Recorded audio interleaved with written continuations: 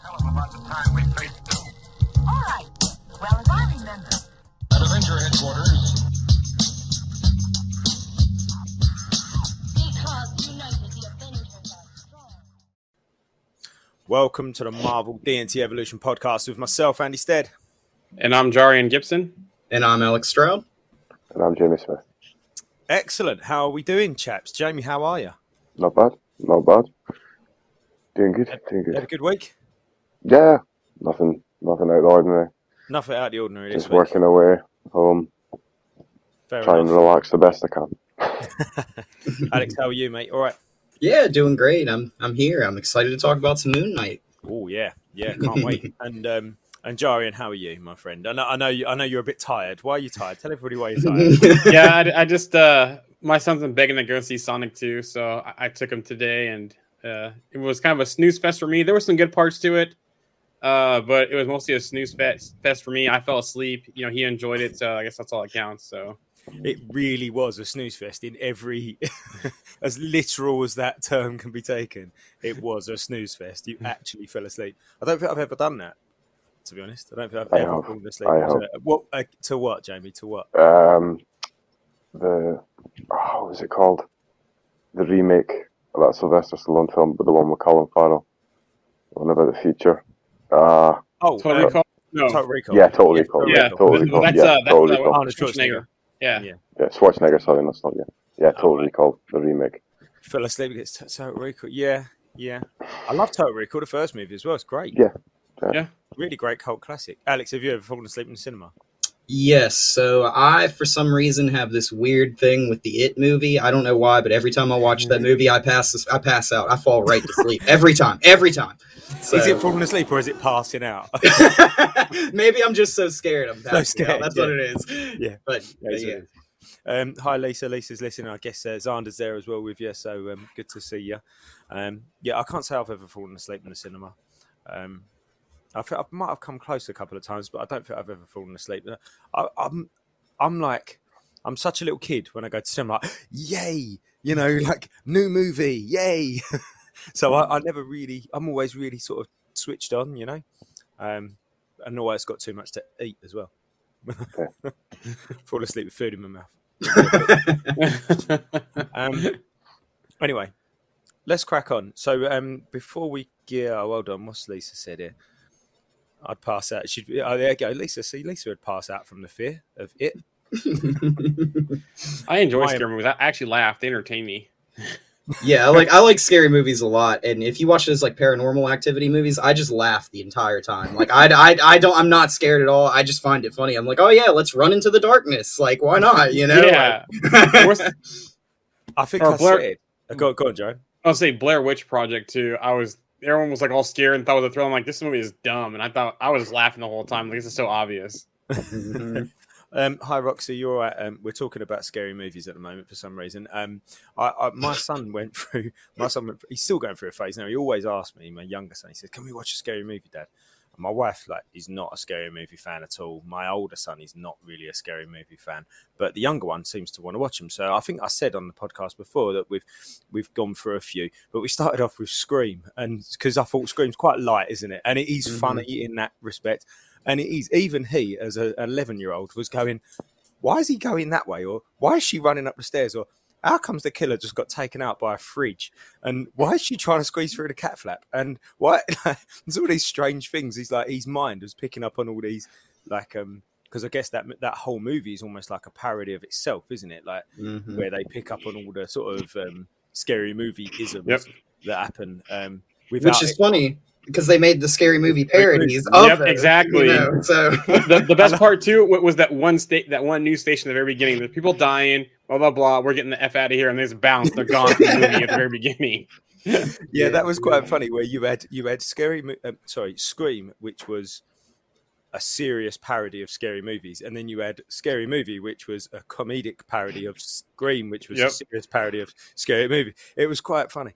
But we got into Texas Chainsaw Massacre. That was on a different. That was brutal. Yeah, that was good. And the whole vibe about those kind of older scary movies as well is different. You've got these kind of like that buzz in the background. It's almost like that zzz, you know.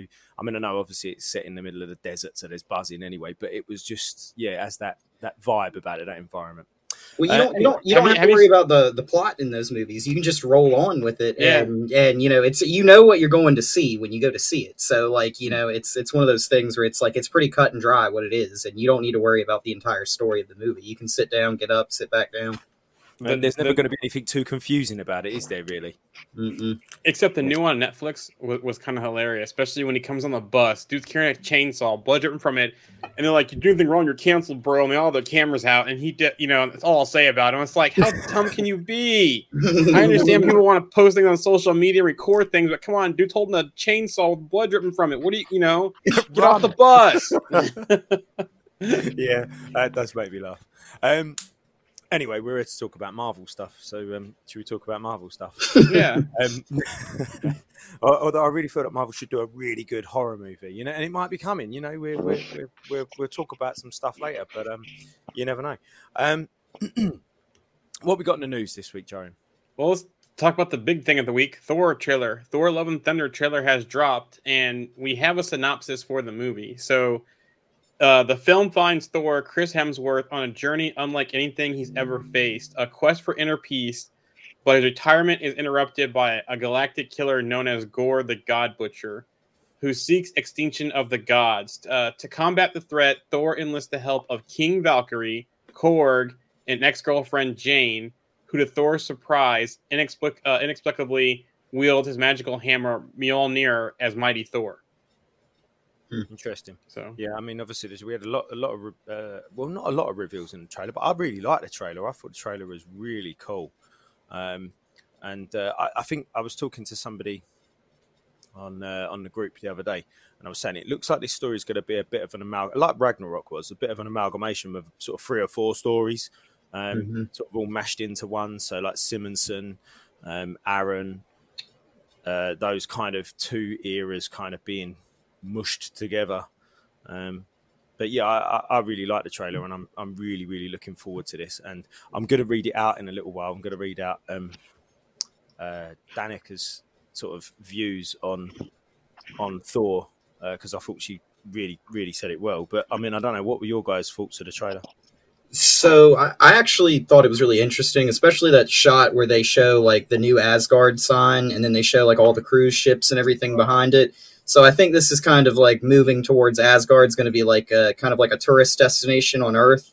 And I'm kind of, I don't know if this will happen or not, but I could totally see that being is like why Jane's there. Maybe she's going there looking for Thor. Maybe she's just going there like, for some reason or whatever. And maybe Thor's hammer is still destroyed and laying out in the field there in Tonsberg, where it was destroyed in Ragnarok.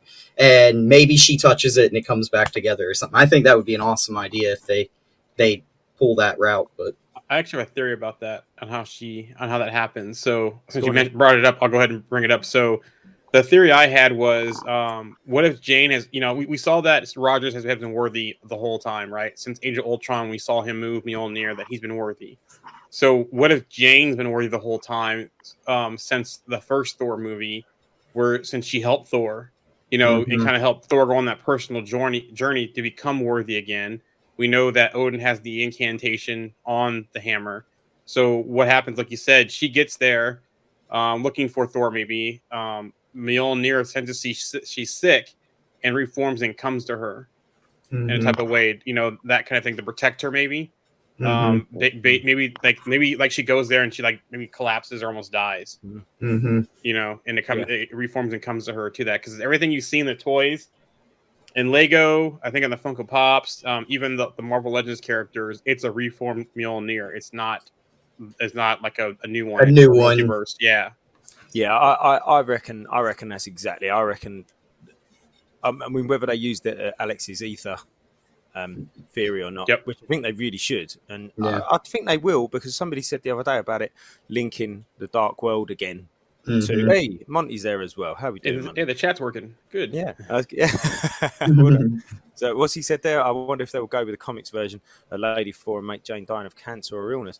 Has that been confirmed? No, it hasn't necessarily been confirmed. Actually, Monty, but, go on. I got a point here. So since that's brought up, there's the toy description from the Marvel Legends that addresses this. It says, suffering from cancer, astrophysicist and Thor's ex-girlfriend Jane Foster visited New Asgard, and her life was changed forever. Mysteriously, the broken pieces of Mjolnir, the hammer of the Thunder God, transformed her into the mighty Thor and gifted her superpowers of Thor to battle threats internal and external. Wielding Mjolnir herself, she had become a godly protector, and a new hero was born. So the cancer where is there. That from? Where the is Marvel that from? Legends toys. Because that's literally exactly what I was just about to say, and I think that's kind of what Alex was saying. It's kind of what we've all been saying. Now, I mean, that makes perfect sense, doesn't it? Yeah, and it seems too that they're doing a lot of comic throwbacks here in this movie. So when you see the part where he's running in the beginning of the trailer from a young boy to like a teenager to a man, which that young boy is Chris Hemsworth's son, by the way, in there. But you also see the shot of the big creature on the ground as well. Looks like an icy creature on the ground in the trailer. That's also from the comics too. And I think that part from the comics is when Thor is going around investigating why these gods are dying. I think that's from that piece. So there's all kinds of stuff too. It seems like they're doing a lot of throwbacks from that. Another thing too is that Hemsworth, is excited about it. He even went to Twitter and said, "Here's the first teaser for Thor: Love and Thunder. All the feels of a classic Thor adventure. Big, loud, and full of heart. You'll laugh, you'll cry, and then you'll laugh so much you'll cry some more. Love and Thunder coming at you all July 8th." So he's excited for it. Yeah. I'm not surprised. That thing with the that god that was slain is unbelievably accurate. When I first saw that, I saw it after I'd seen the trailer, and it did register when I saw the trailer. But when I first saw the images, the two images put side to side, I thought somebody had faked it because I couldn't quite remember it in the story itself. Yeah. And I was like, nah, that's somebody's just faked that. That somebody's just, put a cartoon filter on whatever it is.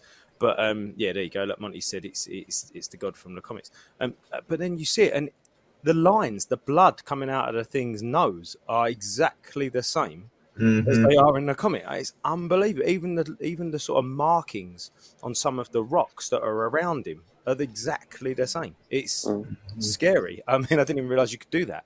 Hey, comic purists will be happy. Like, they finally get something that's cut and dry, like almost right out of it, No, because Cord's there, so it's not perfect. In that one moment. They want a page number at the bottom of the screen. Did you guys also watch the IMAX trailer as well, where it's some wider shots? No. There's in the IMAX trailer, there's a wider shot when he's there with the Guardians. And for some reason, it looks like some of the people from Sakaar, from Ragnarok. I'm not sure if it is or not, but it seemed kind of familiar to those people that we saw when he landed. Do you fight or are you food? So it looked like they might go back to Sakaar maybe early on in the movie. I'm not sure, but in that same scene, we did get some confirmation of what Guardians are in the movie as well. So Drax, Nebula, Mantis, Rocket, Groot, Star-Lord, and even we saw Kraglin there as well, along with Meek and Korg are back as well. So and Kraglin's using the fin that Yondu had, right? Yep, he's the leader of the Ravagers now. Yeah, which I just want to say, speaking about the Ravagers, I totally think in this trailer they have that scene where Thor goes up and he like rips off his like jacket or whatever, and he's got the vest on. He's looking kind of like Thunderstrike. I feel like they kind of took that Thunderstrike thing, kind of mixed it with the Ravagers thing, and then just kind of slid them together and was like, okay, this is kind of the style that we'll do here. Yeah, that Thunderstrike was that is exactly that kind of like torn top, isn't it? And that tank top type. The whole feel of the trailer had that kind of 80s hair metal kind of feeling about the whole thing, didn't it? So that was cool. Just something I want to read. Have we got any more thoughts on the Thor trailer? Anybody from the group wants to bring any thoughts on the Thor trailer? I've got some thoughts here from Danica Casey from the group. It was around should this be not as dark, or should this be darker? Should they drop the comedic tone, etc., etc.? And she said, "We've got enough dark, serious superhero movies, and the comedic aspect to Thor's story is a great contrast in the universe, especially under Waititi's thumb. It focuses on soft masculinity, comedy in dark times and dealing with traumas realistically. And I thought that was a really nice way of putting it. And then she spoke again with RMC, actually, in the same chat. I can't find, where is it? Oh, yeah, here we go. Oh, no, sorry, with Mark, she spoke. Mark said he loved how he talked about soft masculinity. He's never heard of the term, but he knows exactly what it means. But then she goes on to say it's one of Waititi's best directorial takes. Maori culture really encourages its men to be emotional, and I think applying that to Thor's character has been crucial to his growth and the evolution of who we've seen on the screen. Mm-hmm. I think really yeah. well put argument. And I think it ties into with kind of the way you see Thor in the comics too, as well, because he is, you laugh, you cry, like Hemsworth said in that tweet. That pretty much sums up kind of how Thor is, and as long as it fits the story, I think it's fine. And they did it well with Ragnarok, with him dealing with loss and everything else going on, and I'm sure they'll do it fine here. And speaking of Waititi, he kind of saved Hemsworth's arc in MCU because, from all reports, Hemsworth was kind of done after the Dark World. So yeah, I mean, somebody brought up in the group earlier on is that they loved how Thor's dealt with depression throughout this, and it's not been disguised necessarily, but I guess it has. It's been disguised in the superhero world, with superhero movies. But he's gone through a really tough, depressive period. He's lost all his family, he's lost his friends, he's lost his home. Yeah, he's lost his tools as such. He's lost everything, and you know that moment in Endgame, at the beginning of Endgame, after he cuts Thanos' head off and walks off, like he's hit rock bottom there. Yep.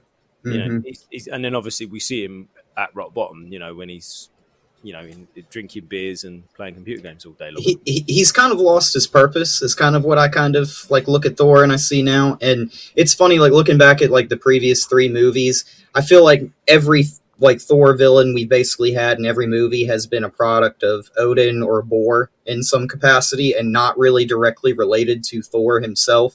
Like, the Dark Elves were from Bor's War 5,000 years ago, and then you take Loki, like in the first movie, that's really kind of like Odin's fault. That's not really like Thor's fault. And then, Ragnarok is literally Thor fighting his sister who's been pushed away by his father from Asgard and basically tried to wipe the slate clean of all that history. So we have a really interesting shot here where Gorr could be in the MCU actually like somebody that's actually got a personal beef with Thor. Like, rather than somebody that Thor is basically picking up the war of his father or his grandfather, And speaking of Odin, too, this might be the first Thor movie without Odin. Yeah. Unless they have a flashback or something. I want to address Monty real quick about the comments about the laughter and the darkness kind of thing. He says, I don't know that I agree we have enough dark superhero stuff in the MCU, but I agree with everything else Danica said.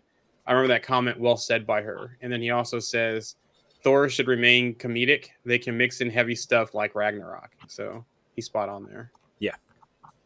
Agreed all around. I got one last question about the trailer before we move on. Are you guys disappointed that we didn't get any kind of look at Gorr at all in this trailer? I almost think that, because we got a Zeus shot. So we got Russell Crowe as Zeus, briefly in the trailer.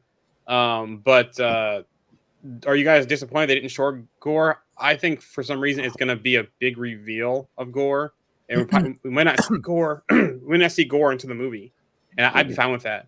Mm-hmm.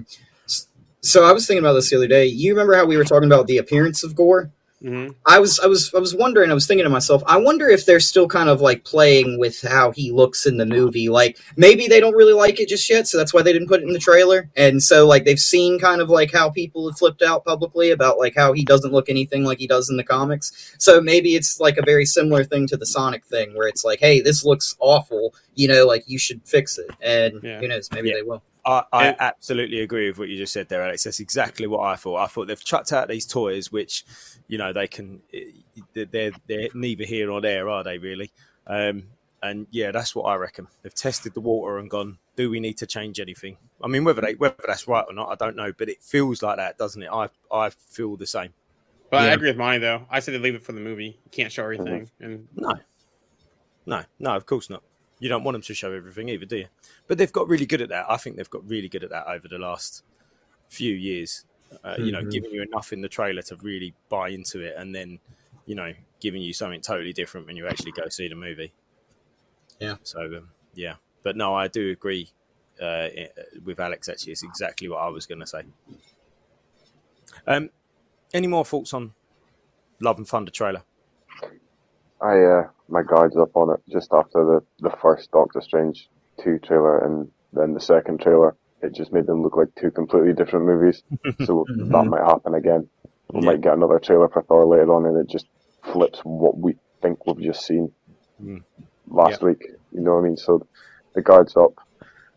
It might change. You don't know. It could but it seemed like very select shots. Everything was happy.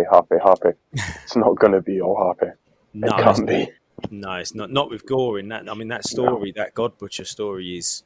I mean, to be honest, that whole thing is pretty hard to read. Like, not hard to read because it's not very good. It's excellent, but hard to read because it's a tragedy, gritty, gritty, and a tragedy, and it's just emotionally tough to get through, isn't it? I mean, even when he wins, he doesn't. I mean, he does win, but he doesn't really win, and you know, the whole thing is like it's almost like. Oh God, like you're tired by the time you finish it. So, yeah, no, I agree with you, Jamie. Actually, I think we could end up with a real light and shade. Yeah. Look what Monty's just said there. That Gore's backstory is incredibly sad. And I just want to bring one more thing up. Didn't we see Thor burying Stormbreaker in that trailer? Yeah, he put in the ground, and I kind of have a thought about that too. So, do we think that this is some trailer confusion here that actually happens at the end, maybe when he's done, and maybe they're trying to build Asgard anew somewhere else? Because remember, Stormbreaker is from Groot's arm, and then you saw that post of him on the boat with the Bifrost. Could they use Stormbreaker to actually have a new Asgard somewhere and rebuild the Bifrost with Stormbreaker? So that could be like an end shot in the sunset. My other thought too is there like a scene of possibly Thornby dying, and that's kind of like, you know, that's him dying right there in that shot. You know, planting Stormbreaker, looking out from the tree over the sunset type of thing, also as well, or maybe some kind of vision he has of him dying. So as you guys all know, and probably people listening will know, I've gone on this sort of zombie marathon over the last couple of months, and there's a moment in one of the programs I'm watching where one of the characters, I won't say too much in case people want to watch it, but one of the characters gets his weapon, you know, his weapon that he's been using for a long time, and stabs it in the ground as a symbol of him not wanting to use violence anymore, and not wanting to carry on fighting, and not wanting bloodshed, and just saying, this is done now, we're done, you know. And the next time I pick this up, there'll be a real reason for me to pick it up. Yeah.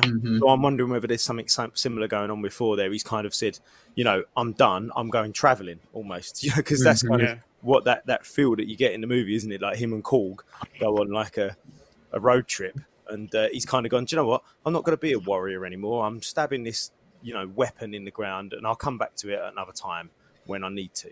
But at the moment, I'm done. It's kind of like maybe they have all the 9 realms back in order after all the chaos from Endgame and all that kind of stuff. They're finally back in order again. Thor's the king, or King Valkyrie's there. And so Thor's like, she has this, you know, I can just go off and be, you know, peaceful. And then Gore showing up causes him back into the conflict too. Yes. Go ahead. Yeah. Yeah. I like that. And you know, honestly... I was going to say, Monty, real quick, goes, are you watching Fear the Walking Dead or Walking Dead? You sound like Morgan. He's ruining it. I'm watching all of them. I'm about 30 minutes behind the last episode of Fear the Walking Dead, the one that was released last Monday. Other than that, I've watched all of it. I'm right up to date. I'm going to have a big zombie-shaped hole in my life in the next, as of tomorrow. But yeah. But yes, Monty, I am watching Fear the Walking Dead. Alex, you were saying something real quick before we get to Yeah, the go next. Oh, I was just gonna say like one more quick thing about the Thor thing. I kind of get this like feeling where Thor, now that Valkyrie's in charge of Asgard, he's kind of just wandering in this movie. He's gonna be a wanderer. He's trying to find his new team. Maybe the Avengers are pretty much mostly gone at this point, so like that kind of makes sense why he's trying to travel with the Guardians. But like it they have that shot with him and Quill where they're standing there talking, and Quill is like, he's trying to like make a connection with Quill, and Quill's like, like, oh, I love my team, and Thor's like, yeah, but what about me too? Like it's kind of like that vibe you get from that. So yeah, it seems like Thor's just lost. Kind of like the end of Endgame where they're on the ship, Mm-hmm. getting ready to leave Earth. Because I don't feel like he's really feels like the retribution after Endgame. Like, yeah, they fix things, but I don't feel like Thor's the type of guy that he would be upset that he didn't take his shot when he had the chance. Like, he didn't kill the king when the king was on the throne type of deal, like, and that was Thanos for him, and he missed his opportunity. Well, also too, he lost half his people before the snap too as well. So he still could be, feel guilty because of that too as well. Mm-hmm. I think he's Frigga's words really affected him. When he went back and saw Frigga and had that moment. That was probably one of the most endearing parts of Endgame, to be totally honest. That sort of 5 minutes. And then find out he's still worthy as well. That part too. Yeah. Because you could tell how that kind of changed him. Yeah, I mean, I think that always helps just as a person, doesn't it? Knowing that you've got value. That again, looking at sort of his journey and talking about did he go through depression, and he's come out the other side, and because he's found the connection again with his mother that he lost, and then he's worked out that he's got some value by being worthy. They're all things that people who do suffer with those kind of problems have to find to be able to come out the other side. So yeah, I think that was a really touching moment. I really like that whole part with Thor and his mother. That was really excellent. So my point is that his mother's words are really sort of stuck with him. I think more so maybe than Odin's words. Do you also speaking of that? Do you think that him finding out other people are worthy affects him as well? I think it would have done. I don't think it does now. A little bit less or something, Yeah. I think maybe it would have done before. I think he's grown. I don't think. Yeah, I mean, maybe I don't know whether they'll go down the route where he doesn't know who Jane is at first, and he thinks that he's stolen his hammer, or whether I don't know. The MCU has used it one time with Vision, where they used his hammer as a way to like solidify Thor's like point on saying like we need him. You know what I'm saying? Like, and so like. That is one instance where I think I've seen Thor be like, "Hey, look, I was right. Like, he picked up my hammer, like, and so like, who knows?" Yeah. Vision's a good point. Monty says he loves the Quill Thor chemistry. Mm-hmm. I agree with that too as well, because they have that good back and forth, that good banter with each other. So, yeah, for sure. But since we're getting at almost the halfway point here, I'm going to start going fast and furious with the rest of the news. So. Werewolf by Night. It's rumored to be using practical effects in the upcoming Halloween special. Basically, it's reported by some of the set members that using full makeup and costume, according to crew tweets. But at the end, it can still be touched up with CGI. So that's interesting to see. Also, too, with Werewolf by Night.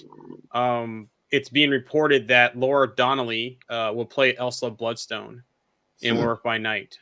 She was originally thought to be playing Vampire by Night / Nina Price, the niece, who's a hybrid werewolf vampire. But it looks like now she's really playing Elsa Bloodstone. So they're more solidifying that Midnight Suns is coming because she's one of the members of that team. So we're interested to see how that happens. There is an official runtime for Multiverse of Madness now, 2 hours, 6 minutes, and 22 seconds. So we have that. Echo has started production, according to Alakwa Cox's Instagram. And there is a rumor I saw today that, we all know that Charlie Cox's Daredevil has been rumored to be in it for a while. But a rumor today that I saw is that we might see some Defenders briefly in there as well. So that'll be interesting. Sony has some movie updates for some dates. So Madam Web is beginning filming in Boston soon. Will hit theaters July 7th, 2023. Across the Spider-Verse Part 1 has been moved from October 7th, 2022 to June 2nd, 2023. Part 2, which had no official date but was on the slate for 2023, will now arrive March 29th, 2024. So some things there. There has been some pictures out there of also Craven filming. We actually see Aaron Taylor Johnson out as Craven. So there's some pretty looking interesting pics there. There's good. still some, pretty good looking. Yeah, he looks good. And there's still some back and forth of who Russell Crowe is playing and what the movie's about. There's some articles out there posted on the page. But Paul Bettany has, in an interview, says he expects to suit up as Vision again soon. He went on to say, no, the honest answer to that is, well, maybe it's not the honest answer, but it's the answer I'm going to give you, and you'll just have to cope with it. At the end of WandaVision, you see Vision fly off, and that's a loose end. And Kevin Feige is a man who doesn't really allow loose ends. So I assume at some point I'll be putting on my tights and cloak for another outing, but I don't know when that will be. My betting money is on Armor Wars because that is a piece of tech that is out there on the loose. James Gunn reveals via Twitter that Darkhawk almost made it into Guardians of the Galaxy 2 in response to a tweet about Darkhawk should be his next project. So I almost wonder if maybe we'll see Darkhawk in Guardians of the Galaxy 3 maybe, or a teaser of it. But he almost made it the team in Guardians of the Galaxy 2, or made the movie. We have a question from Monty here about my previous news. Where do you think Vision flew off to? I think he kind of went somewhere to kind of ponder his existence and kind of deal with all the information that he got from the Westview Vision from Wanda's magic. That's where I think he's hiding somewhere. Yeah, he's got to do that kind of analysis on what's right and wrong, you know? Yeah. I mean, he knows who he is, but he doesn't know who he is. You know, that's kind of like the issue that he has there. So he's kind of got that Wolverine problem kind of going on. So yeah. He went to his first solitude. That's right. Yeah, exactly. He's just gone to find himself, but find out where he sits in the world as well. Yeah. The last piece before I get to something that ties the Moon Knight is that Keith David wants to play MCU's Beta Ray Bill, which Keith David has done a lot of cartoon and voices, so he could be the voice and have a stunt double be, because it's going to be all CGI anyway with Beta Ray Bill. So he could be the voice and then have someone else as a stunt double do it. So he's done a lot of cartoons. His most memorable for me was They Live. You know, he was in that movie. He was co-star to Roddy Piper in that movie. But he's been in other stuff too as well. And he has that iconic voice. So, and if you think about when they've done Beta Ray Bill in the cartoons, he kind of has that voice too. So I could see Keith David taking on and voicing that. Bill agrees too. Bill has to have a deep, like, raspy voice when he talks. Like, that is like a requirement. Like, it has to be that way, you know? Monty agrees. I think that voice has to be, although I'm not sure about those features of the voice, but I feel like it has to be a really commanding voice. Yeah, a real big sort of presence. Not James Earl Jones, but in that same manner. Do you know what I mean? Yeah. Not like that, but that same kind of like needed an iconic voice, like that same presence that you can't just have some sort of normal voice. It needs to be this big sort of booming voice, whether there's a rasp to it or a grittiness to it, I don't know, but I do think it needs a real presence. And that's a great point too, because James Earl Jones just voiced Vader; he didn't do anything else, and that's how Keith David could do the same way with Beta Ray Bill. Yeah, and Monty made a good point too here. I forgot about this, that Keith David is also the first Black Panther as well. So there's some things there. So that's all I have for non. Sorry, what? He voiced him. If I remember correctly. Did he? Right, I have no idea. I was like, hold on, has there been a Black Panther before before Mr. Boseman? I didn't realize that. Monty elaborate. Cartoons. I'm thinking he's talking about because I remember. Must I think be. from the cartoons. Right. Correct Isn't me if he? I'm wrong, Monty. Isn't he also the president in Rick and Morty? Yes. Anybody know? Yeah. Yes, Okay. he is Rick and Morty as well. So he's not. He's familiar with the voicing thing. So, but that's all the news that I have. That's non-Moon Knight related. I have one piece of news. Yeah, here you go. As I thought, Keith was the first media version of Black Panther. It came off of the Fantastic Four cartoon. I thought so. Oh, okay. Yeah, I can't remember which one, but I remember it was like one of the cartoons. But Moon Knight news. Since we're going to talk about Moon Knight today, Michael Benjamin Hernandez, who's Oscar Isaac's younger brother, played Steven opposite Mark to bring both personalities to life. So when you see them both on the screen, that's actually his little brother playing, acting with him. He went on to say, if Oscar was playing Mark at the time, I would play Steven opposite of him. Then we would switch around and he would play the Steven role and I would do the Mark role. It would involve me on set with him doing the scenes or an earpiece where I would give him the lines. So depending on how they were shooting it, I would either be actually there in the scene or off camera. Before a scene, I'd be in Oscar's trailer and we talk about what's happening here and what's the intention, what's going on. That would help me perform in a way that makes sense to him and we both were on the same page. For me, it was all about making it as real and authentic as possible for Oscar to play off against as opposed to him recording lines and just going off the line. It was just weird, mutated abomination of Mark with a fake prosthetic nose. I had never done the whole casting thing where they pour the green goo over your face, and I was totally game for all of that. I was totally game for you want to give me a wig or a fake nose?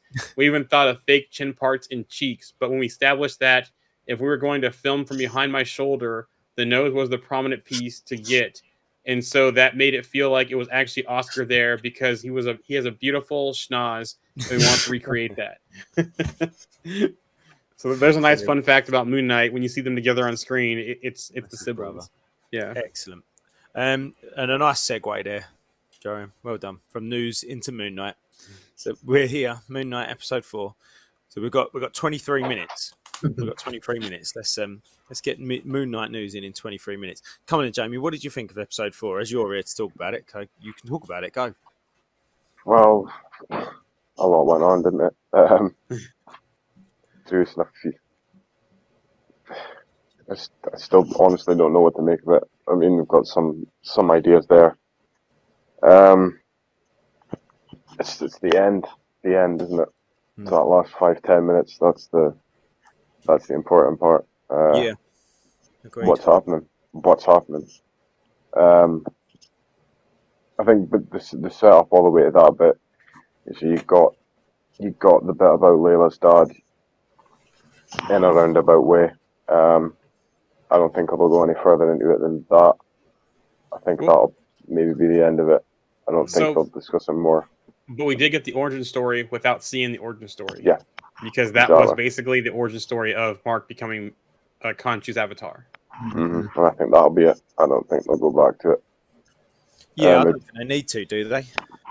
I don't think that's a necessary point of the story. No. It's kind of like revisiting something that you don't really need to revisit, Yeah, it's kind of like we said that. There you go, it's done, and let's move on. It would be like, I know this is going to sound completely out of line, but it would be almost similar to how they've had Uncle Ben die multiple times. You know what I'm saying? It would be just going back to that again and again. Yeah. Mm-hmm. So I have a thought here about that story happening. Do you think at the end of all this, because I've always thought that this is a test by I've said all along, I think this is a test by Khonshu. Mm-hmm. I think that Mark is already dead and this whole thing is a test by Khonshu to make him the avatar to get all three personalities working together. And we finally saw in this last episode that Mark and Steven are more becoming a team, from a team to get to start working together more. That Khonshu's saying, I can't have all three going against each other plus me in there. I need you guys to become a cohesive unit. And this is Khonshu's way of testing him and not breaking him, but getting them to realize they need each other and they all can work together. And we keep getting subtle hints of Jake. I almost thought there was one point in the episode, or was it last episode? Yeah, I'm getting confused here. Anyways, when Mark was in the tomb of Alexander the Great and he looks into his reflection, I could swear that's a mustache. and that is Jake. It looks like a mustache for sure. Yeah. You could say it's because of the shadow and then the black paint on the gold, but you can see it. It's there. It's definitely there. And then we see but- the But sarcophagus. I was speaking to a friend of mine, and I kind of agree. Do you think did make Jake have a moustache all the time? How are they going to do that? That every time he turns into Jake, he's just going to pull a moustache out of his pocket, or is it just going to magically grow through? And then when he turns to Stephen or Mark, it just falls off again. Magic. Yeah, just magic disappears. Yeah. Summon the suit. It's his moustache. Summon the moustache. He could just have one of those giant fake mustaches that he just puts on every time. Yeah. You know? A stick with a moustache on the end. Yeah. Of it, the whole, like those glasses with the little mustache thing. But Monty here thinks that it's definitely Jake in that sarcophagus. So you saw them find each other in the mental hospital. And then you see the one room where it's shaking, and I thought that was Jake. Monty thinks it's Jake, and hopefully we see him next episode, not be like a end of the season type of thing. Yeah, it's got to be a nod. I don't think so. Another person. Well, you don't think we're going to see him at all? End of it, I think, the very end. Yeah. Do you think we'll see him as see Jake, or do you think we'll see a third Moon Knight costume, and that'll be Jake? I think just Jake. I'm still not sold on there being a third costume. So something I've been just going back to this whole mental institute, hospital place. I like that theory actually, Jorin, and I don't think I've heard you say that before. I do like that. However, I don't know whether this is that Mark, Jake, Stephen, one of them, all of them, have got some information that Harrow wants, and Harrow's created this elaborate. I don't know whether that's real or not, but he's created this way to try and get it out of him like that, and it's almost like he's probing his mind and putting all these things in there that are references to what he has done, and a story and or not a story, but a mission or something that he needs to find out, and that Stephen, Mark, Jake, they've been there the whole time, and what we've seen is all parts of the story that he's been telling Harrow when they've been having their sort of therapy sessions. Does that make sense? Yeah, it Yeah. does. And this could very well be Amit's magic, and this could be, Harrow using that to manipulate this. And there's a couple of things that really stand out. Like, I think in the first or second episode, just like in the comics, they say that line about, like, did Khonshu chose you because of your split personalities, or did he choose you because of, like, your mind was already broken and you were weak and he could manipulate you, or is it one of those things where he broke you type of thing? And then you've seen, like, multiple times, and I think with Harrow especially, he's basically just gone, like, let me help you. Like, I'm trying to help you. And it seems like it's, like, almost like a double-sided meaning in that statement, So, yeah. Yeah, he's already trying to help him. Yeah. He's almost wants to get this information out of him to I mean, I don't think he is trying to help him, really. I think Harrow's trying to do it for his own means, but Manipulate him. Yeah, definitely, yeah. Yeah. And then Monty said about the whole Jake reveal that if they wait till episode 6 to drop Jake as the big end reveal, that would be lame, which I agree. I think we need to see Jake next episode. Yeah, I we should have seen him 2 episodes ago. I think we should have seen him in episode 3, to be totally honest. If you've already seen him and just haven't realised. Well, yeah. I think that is true, yeah. It would be really interesting if they just drop him in the last episode and then they're like, all right, season 2's on the way. Well, but from last week, it doesn't sound like it because they labeled Hawkeye and Moon Knight as limited series for an award show. So we'll have to see an eye on that. I think once we see Moon Knight again after this, it'll be Midnight Suns. It will be other dark adventures, maybe Werewolf by Night, that type of thing. That would just be awful to not bring Jake Lockley in the Moon Knight show. You know what I'm saying? Like, till the very end. Like, I think that would be a big misstep there. But it's almost like there's no need to not do it either, is there? Yeah. It's not like a massive surprise that, he's got another personality. Well, not most people, but like we all know that. And to be honest, if you're watching Moon Knight now, if you're watching these kind of more obscure characters from Marvel, then you probably have at least got some knowledge. And even if you didn't have any knowledge beforehand, you probably have now. So it's not really a huge. Oh wow, he's got another personality. What a big shocker twist ending. You know. As long as oh, good, Jerry. No, you're fine. I was just gonna say, as long as they don't come out with like 15 personalities for him, like you know what I'm saying, like just keep on making up personalities and stuff. Like, did he have any more than 3 in the source material? Yeah, Wolverine, Spider-Man, Captain America, and the weird. I can't remember what I think it was like a Moon Knight. It was like space knights after the werewolves took over Earth. It's like a really brief one. He says when he comes face to face with them, he's like, "You're new, I don't know you," and he kind of deals with that personality in his head first because it's so new. Oh, I like that idea that they sort of, so Mark and Stephen meet Jake and they're saying, "Oh, you're new, you know, we don't know you. Who are you?" And he's been like, "Well, I've been here the whole time. I've been watching you two, and you're not getting stuff done. That's why I'm here." And Mark said about the barriers. Like the barrier between him and Steven had been torn down for some reason. So maybe there's other barriers between those two and Jake Lockley.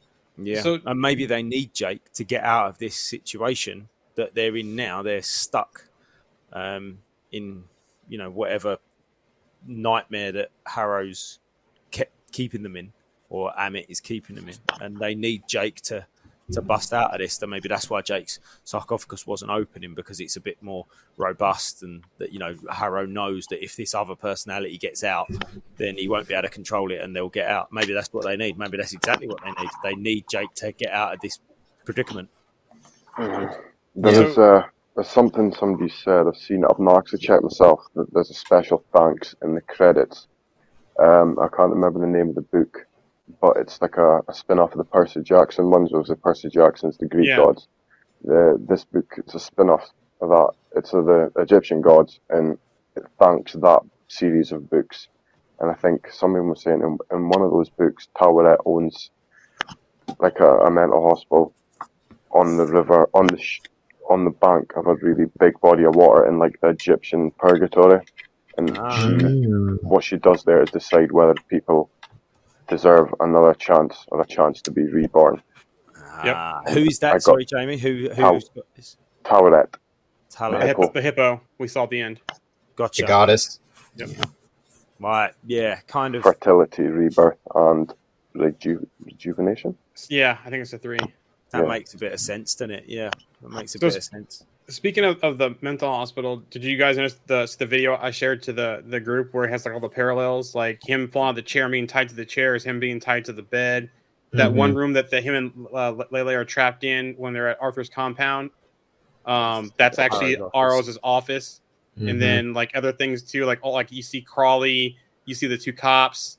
The old lady from the elevator. Yeah, the old lady from the elevator. They're all in there. Even his boss.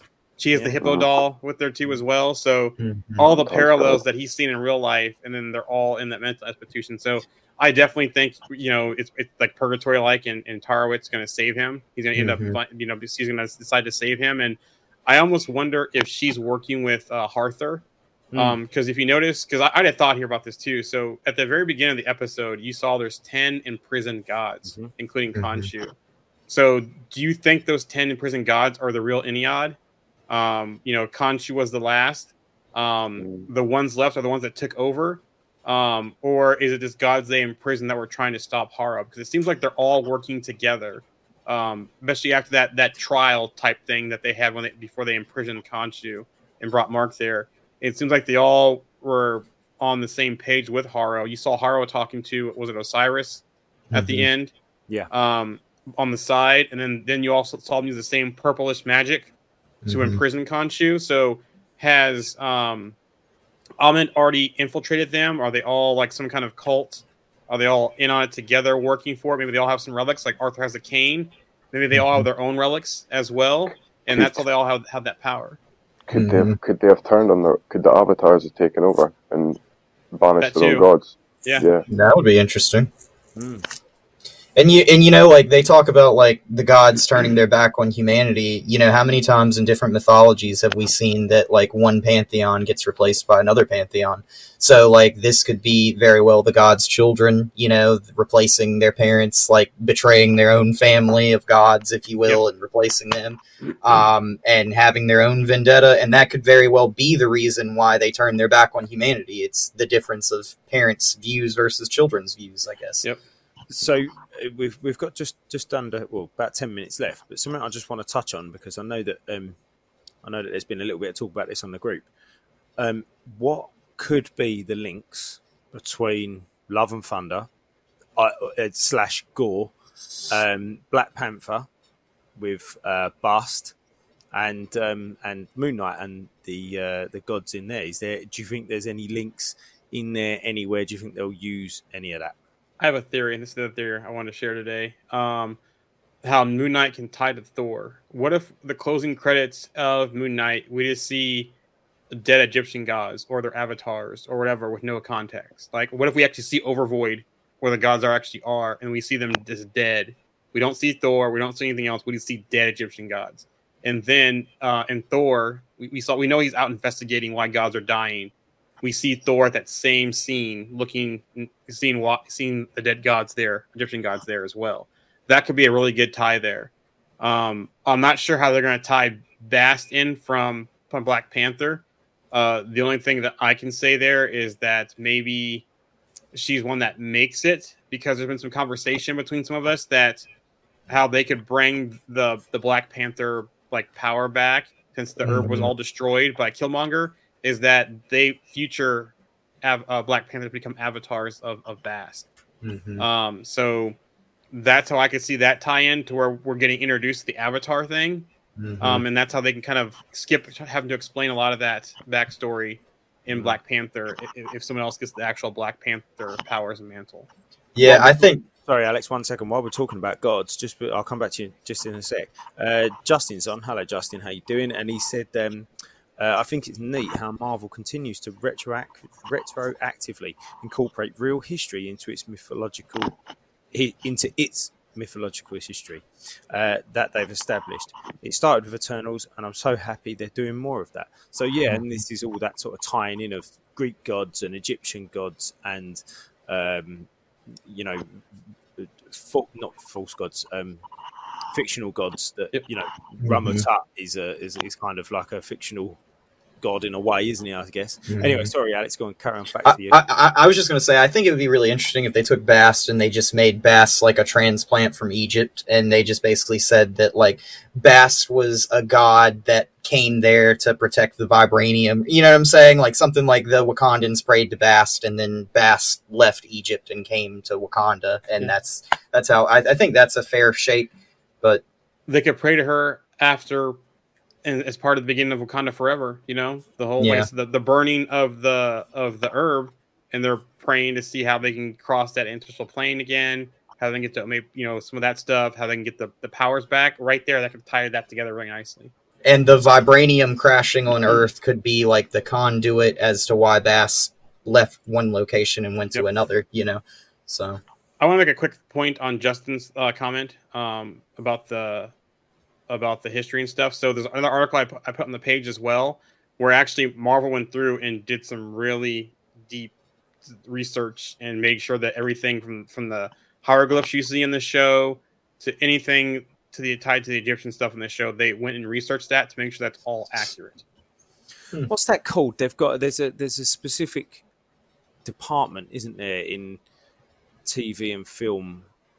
What's it called? Is it like authenticity? That's not what it is. But they've got a specific department. If anybody knows, let us know. But they've got a specific department in films that are there just purely to like check the fact authenticity. Check how authentic and honest and true to history these things are. Like they, because the writers have their own knowledge, but it's not great. Obviously, they just kind of go, well, look, we want to do this, and we're going to make this up, and then another department comes in and goes, well, actually, look, this is what it actually is. Can we do that? Do you want to change it to this real thing or not? And the writers go, no, we want it real, or no, we want to make it up completely. But yeah, they've got whole departments of teams, like Jaren said, that do this research and come in and make all of these, not changes, suggestions, to say, look, actually, this is authentic. Do you want to keep it like this or not? You know? Yeah, what just popped in my head is that that scene from Wayne's World with Alice Cooper. Well, actually, it's called Milwaukee. I don't know why this popped in my head as you're talking about that. Justin said, could be the ancestral plane is just a projection that the gods are displaying to the Wakandan people, similar to how the prophets project themselves to the. It's a Star Trek. Bajoran. Sorry, I don't know if I'm saying that correctly. Bajoran people in Star Trek, yet they're just aliens that live in a wormhole. Feige loves his Star Trek. I didn't know that. Yep. I'm sorry if I've pronounced that wrong. That whatever those people were, I don't know. I'm not going to say it anymore. But yeah, I don't know. Maybe. Go on, Moss Monty said there, Joey. Do you think Moon Knight will tie to Love and Thunder, or do we think he'll be tied to Kang? Like, I think we can still see a Rama Tut connection possibly. And I say, why not both? You know, we can still see Rama Tut interacting with Khonshu or Amit if they go do some, flashback type of thing. And then, like I said, with the dead god, so we can go both ways. And all I'm saying is Ravonna Renslayer was a Moon Knight. So. Yep, that's right. Oh, really? So, yeah. Oh, cool. Oh, and Lisa and Justin have both just said that I said that name correctly, so thank you. Is that the Facebook chat or the Facebook page? 'Cause I'm seeing one of them, not the other. You're seeing the page. I'm seeing the group. Okay. Okay. I don't know why the group doesn't come through sometimes in chat, so sorry about that if I didn't put your stuff on the screen this episode. Technical errors, Jaren. It's all right. It's all right. We're all human. Why not both? I think, and I really do think we should see a Ramu Tut. There needs to be a little Kang. More than a picture on the back of a coat, Half a picture.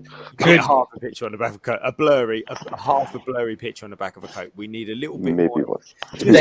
Just a name drop would be enough. They should have kicked the Alexander the Great thing and made that Rama Tut's tomb. That would have been just boom, knocked it out of the park right there. Yeah. What do you think? And then there'd be no body inside. And they wouldn't have had to go any further though with that. They could have just left and done exactly the same with what they've done. Yep. Just done that, and then that's it. No more mention of it, and that's enough, isn't it? That would have been enough to just, that Kang's there. Or do you think they could have Rama Tut one of those little statues that we saw one of the 10? Maybe. Yeah, but they've got to still tell us that in 2 episodes. Haven't they? I mean, they can also just make Khonshu have a beef with Rama Tut from the past too, and just do that in a flashback. Be like, oh yeah, there was this one king in Egypt all these years ago that really just made me upset, Yeah, no, I definitely think they've got to squeeze a Rama Tut reference in there. What's the point of linking it to Alexander the Great, I wonder? That's what I was going to say. There must have been a reason. It was very specific. He wasn't actually Egyptian, was he? No, he's Macedonian. He wanted to be Egyptian. Yeah. I think, didn't he? Unless it's a bait and switch, and that's really Rama Tut. But I think, did he marry Cleopatra? Didn't Alexander the Great marry Cleopatra? I could be wrong about that. but I mean, like, there might be like that little bit of a connection there if that's the case. Maybe that's why they brought him in to this show. I don't know. I mean, he seems like an odd one to bring in. Seer Monty right here confirmed it. That's a specific reference. He married Cleopatra. Yeah. Oh, there you go. Yeah. maybe Cleopatra. They do it like this. Maybe Cleopatra is tied to Rama Tut, and they kind of just discovered saved something like that. I don't know. Yeah. Mark Anthony. I've noticed. Something I've noticed is that Mark Anthony. There seems to be an awful lot of people that know their Egyptian history better than I do. And don't get me wrong, I know nothing, but there's a lot of people that know stuff, and I'm like, should I know more? Do you know what I mean? I'm like, should I know more than the very, very basics? And that Egypt exists. That's about as far as my Egyptian knowledge goes. And you guys all seem to know about the gods and everything. I'm like, what's going on here? Listen, we're coming up to that time of the evening. Let's do what Justin. Surprise me. Just quickly, Justin's just said if Amit devours people, he could have been her war avatar while he was conquering Asia. Like, imagine very vicious Alexander the Great. Yeah, cool. Listen, we're going to wrap it up there before the hour mark. It's been a great conversation, guys. We got a little bit carried away with Thor: Love and Thunder, but I think it was deserved and it needed. So thank you guys for joining us. Thank you, Lisa, Roxy, Justin, Monty, for your input. It's always very much appreciated. And we'll see you next week. Have a good one. Take care. See you guys. Yeah. Why don't you tell them about the time we faced doom? All right. Well, as I remember, At Avenger headquarters,